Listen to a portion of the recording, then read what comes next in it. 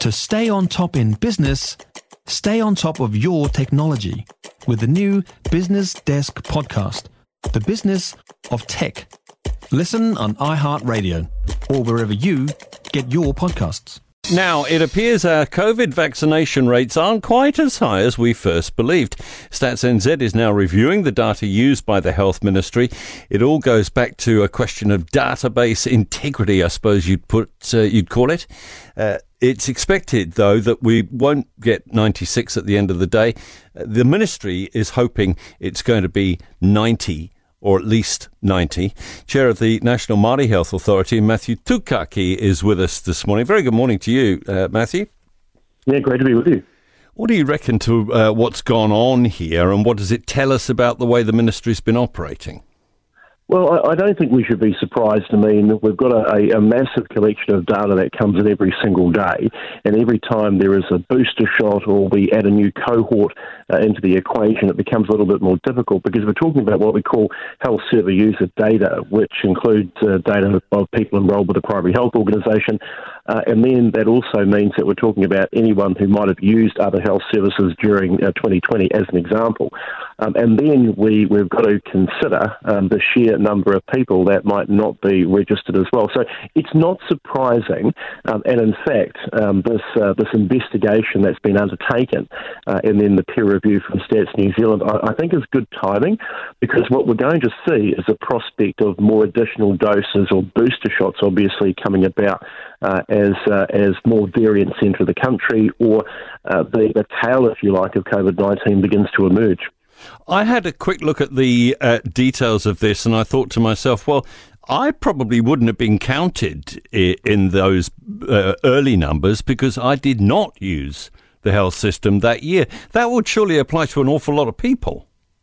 Well, it would have applied to me as well. So it would have applied to a number of people. But this is why it's so complicated, and I think it's worthy of a peer review. And in fact, even on top of the peer review that's been undertaken by Stats New Zealand, it's worthy that somebody from outside of the country might have a look at the data sets that have accumulated over time. But look, what we can't get wrapped up about is the fact that, okay, how many people have had their doses, how many people have had their second or third dose, how many people have had their boosters, and so on and so forth. But we've really got to get a handle on isn't just about the COVID-19 vaccination data, but what this means going forward. What does our health system look like in terms of the collection of this data to make rapid-fire decisions?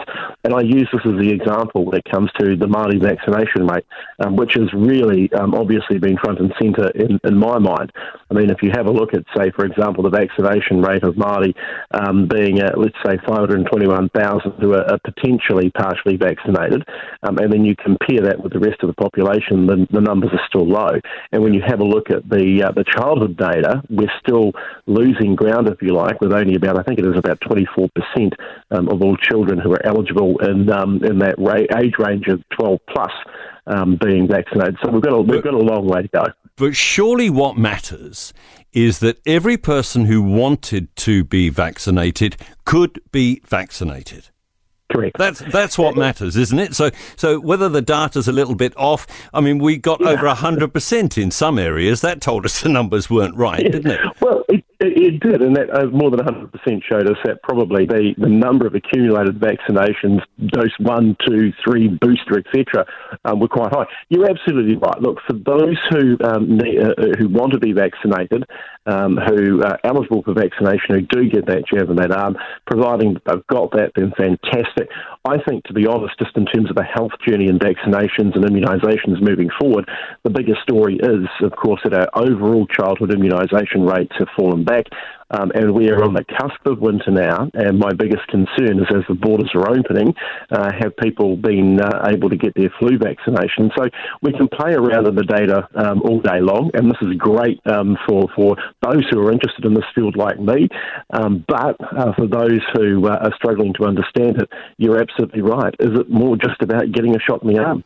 All right. Always great to get your take on things. Thanks so much, Matthew Tukaki at News Talk ZB.